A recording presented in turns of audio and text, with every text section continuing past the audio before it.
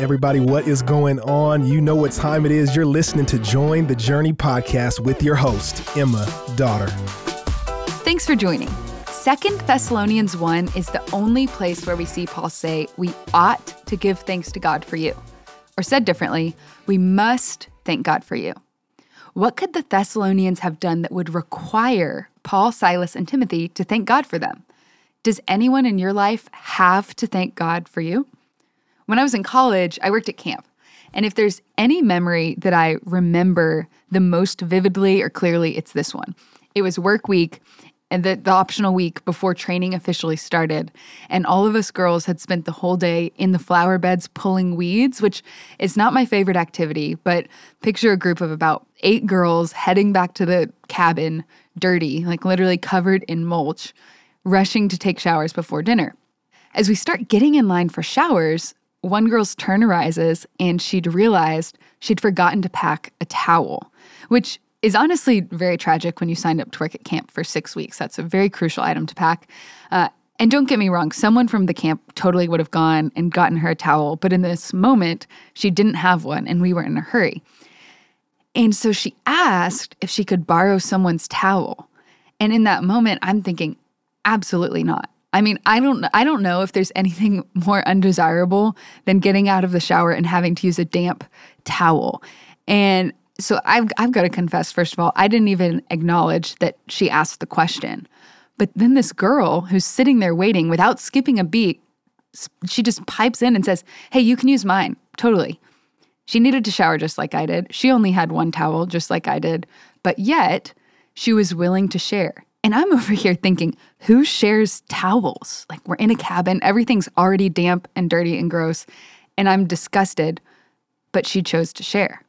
And as camp went on, I began to look up to this girl who shared her towel, because when I looked at her, I saw Jesus. She loved people so well. She was considerate of other people's needs. She asked good questions and made everybody, even if you just moved across the country to come work at camp, feel well known and seen. She loved people well, and no one questioned her heart for Jesus for a second. And in 2 Thessalonians 1, verse 3, we read, and I'm actually going to read the Message paraphrase. It says, you need to know, friends, that thanking God over and over for you is not only a pleasure, it's a must. We have to do it. Your faith is growing phenomenally. Your love for each other is developing wonderfully. Why, it's only right that we give thanks. And at the end of the day, there was something extraordinary or above and beyond about the Thessalonians' faith and the way they loved people. Everyone noticed their character, and Paul believed he had to encourage them. Just like I noticed that girl's character, the way she shared that towel was honestly above and beyond. I would never want to do that.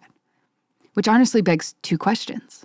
When people look at your life, what do they notice? And are there people you interact with that you ought to be encouraging but haven't? Think about it. When people look at your life, what do they notice? And are there people you should be encouraging or you ought to be encouraging but haven't? In the ESV, Paul writes that their faith was growing abundantly. And the Greek word that we read as greatly enlarged or growing abundantly only occurs one time in the entire Bible, and it's here. And as I studied for this episode, I was left to conclude that this detail is incredibly noteworthy because it leaves many Greek scholars to conclude that the Thessalonians hadn't just grown normally. Their growth had been unusual, making them, as one commentator said, a model congregation in this respect. And when I think about that girl who's willing to give up her towel at camp, I think about a good role model. She lived in such a way that all the other counselors, honestly, not just the girls, the guys too, saw how she lived, how she treated people, responded when others had bad attitudes, and selflessly served, and we all wanted to follow her example. It wasn't because she was cool or older or anything like that. It was because when you looked at her, you very clearly saw Jesus. Now in 2 Thess 1, we could move on, talk about judgment or the end times, but we'll get to that in chapter 2. Today, I just want us to camp out here. Because for as long as we are alive on this broken planet as broken people, what people see when they look at us is incredibly important. It's important because it's one way God uses us, his people, to share truth with the lost world. Matthew 5:16 says, "In the same way, let your light shine before others that they may see your good deeds and glorify your Father in heaven." And John 13:34, "A new command I give you," Jesus says, "love one another. As I have loved you, so you must love one another." Verse 35, "By this everyone will know that you are my disciples." Everyone will know if you love one another.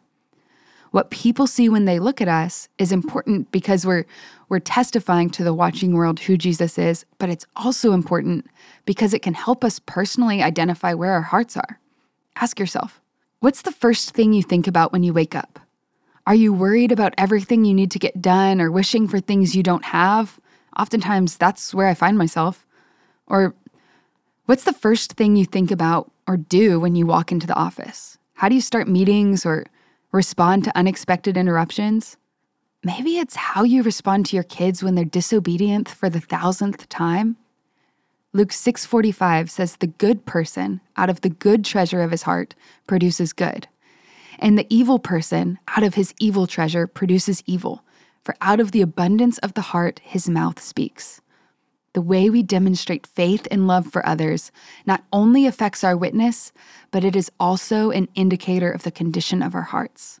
But here's the thing.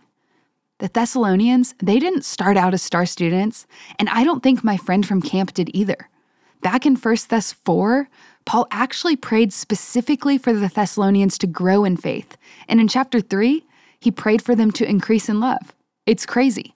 In 1 Thessalonians 3, verse 12, Paul prayed, "May the Lord make you, Thessalonians, may he make you increase and abound in love for one another and for all." What an answered prayer. But remember, it's an answered prayer. They didn't start out as star students.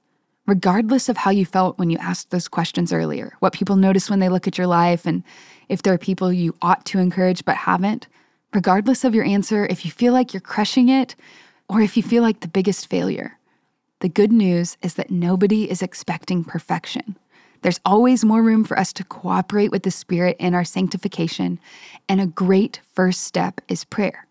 Today, I'm praying that God would grow our love for one another, and I'm so glad we're all on this journey together.